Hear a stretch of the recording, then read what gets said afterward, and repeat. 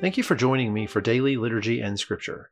Today we will be reading Psalm chapter 148, Song of Songs chapter 8, and Luke chapter 24 starting with verse 13 until the end of that chapter. Before we begin, let's say together the Apostles' Creed. I believe in God, the Father Almighty, creator of heaven and earth. I believe in Jesus Christ, his only Son, our Lord. He was conceived by the Holy Spirit and born of the Virgin Mary. He suffered under Pontius Pilate, was crucified, died, and was buried. He descended to the dead. On the third day he rose again. He ascended into heaven and is seated at the right hand of the Father. He will come again to judge the living and the dead. I believe in the Holy Spirit, the Holy Catholic Church, the communion of saints, the forgiveness of sins, the resurrection of the body, and the life everlasting. Amen. Psalm chapter 148. Praise the Lord.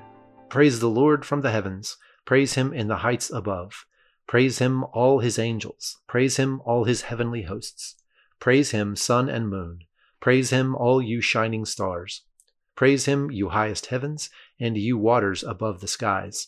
Let them praise the name of the Lord, for at his command they were created, and he established them forever and ever. He issued a decree that will never pass away. Praise the Lord from the earth, you great creatures and all ocean depths. Lightning and hail, snow and clouds, stormy winds that do his bidding, you mountains and all hills, fruit trees and all cedars, wild animals and all cattle, small creatures and flying birds, kings of the earth and all nations, you princes and all rulers on earth, young men and women, old men and children. Let them praise the name of the Lord, for his name alone is exalted. His splendor is above the earth and the heavens, and he has raised up for his people a horn, the praise of all his faithful servants, of Israel, the people close to his heart. Praise the Lord. Song of Songs, chapter 8. If only you were to me like a brother who was nursed at my mother's breasts. Then if I found you outside, I would kiss you, and no one would despise me. I would lead you and bring you to my mother's house, she who has taught me. I would give you spiced wine to drink, the nectar of my pomegranates. His left arm is under my head, and his right arm embraces me. Daughters of Jerusalem, I charge you, do not arouse or awaken love until it so desires. Friends, who is this coming up from the wilderness, leaning on her beloved? She, under the apple tree I roused you. There your mother conceived you. There she who was in labor gave you birth. Place me like a seal over your heart, like a seal on your arm, for love is as strong as death, its jealousy unyielding as the grave. It burns like a blazing fire, like a mighty flame. Many waters cannot quench love. Rivers cannot sweep it away. If one were to give all the wealth of one's house for love, it would be utterly scorned. Friends, we have a little sister, and her breasts are not yet grown. What shall we do for our sister on the day she is spoken for? If she is a wall, we will build towers of silver on her. If she is a door, we will enclose her with panels of cedar. She, I am a wall, and my breasts are like towers. Thus I have become in his eyes like one bringing contentment. Solomon had a vineyard in Baal-Hamon. He let out his vineyard to tenants. Each was to bring for its fruit 1,000 shekels of silver. But my own vineyard is mine to give. The 1,000 shekels are for you, Solomon, and 200 are for those who tend its fruit. He, you who dwell in the gardens with friends in attendance, let me hear your voice. She, come away, my beloved, and be like a gazelle or like a young stag on the spice-laden mountains. Luke chapter 24, verses 13 through 53. Now that same day, 2 of them were going to a village called Emmaus, about 7 miles from Jerusalem.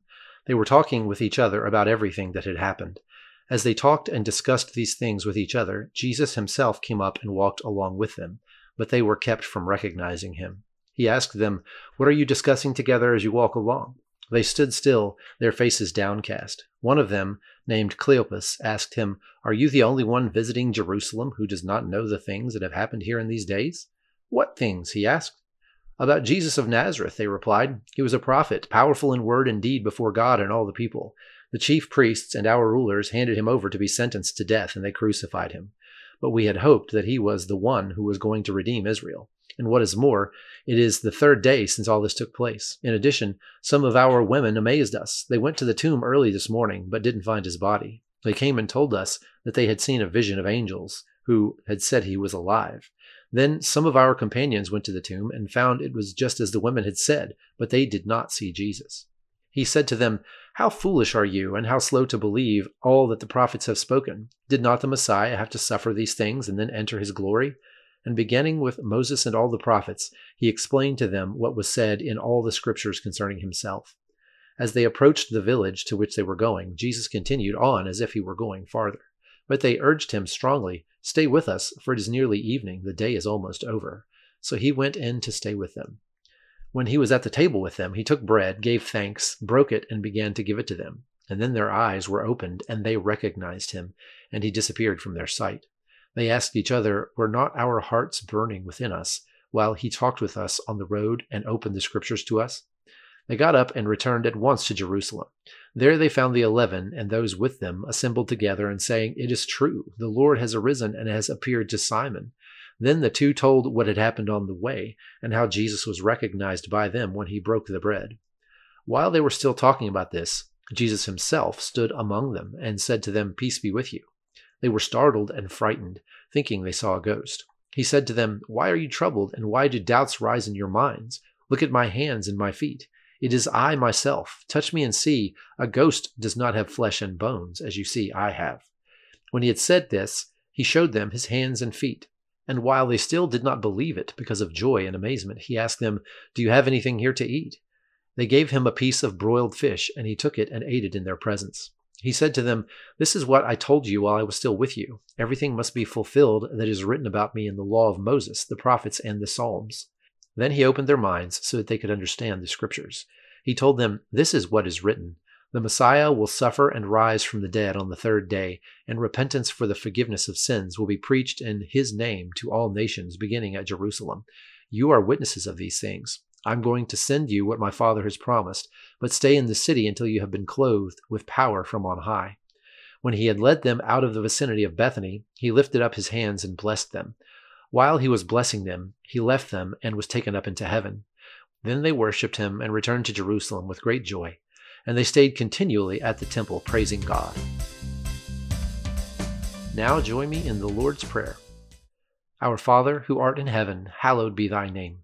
Thy kingdom come, thy will be done, on earth as it is in heaven. Give us this day our daily bread, and forgive us our trespasses, as we forgive those who trespass against us. And lead us not into temptation, but deliver us from evil. For thine is the kingdom, and the power, and the glory, forever and ever. Amen.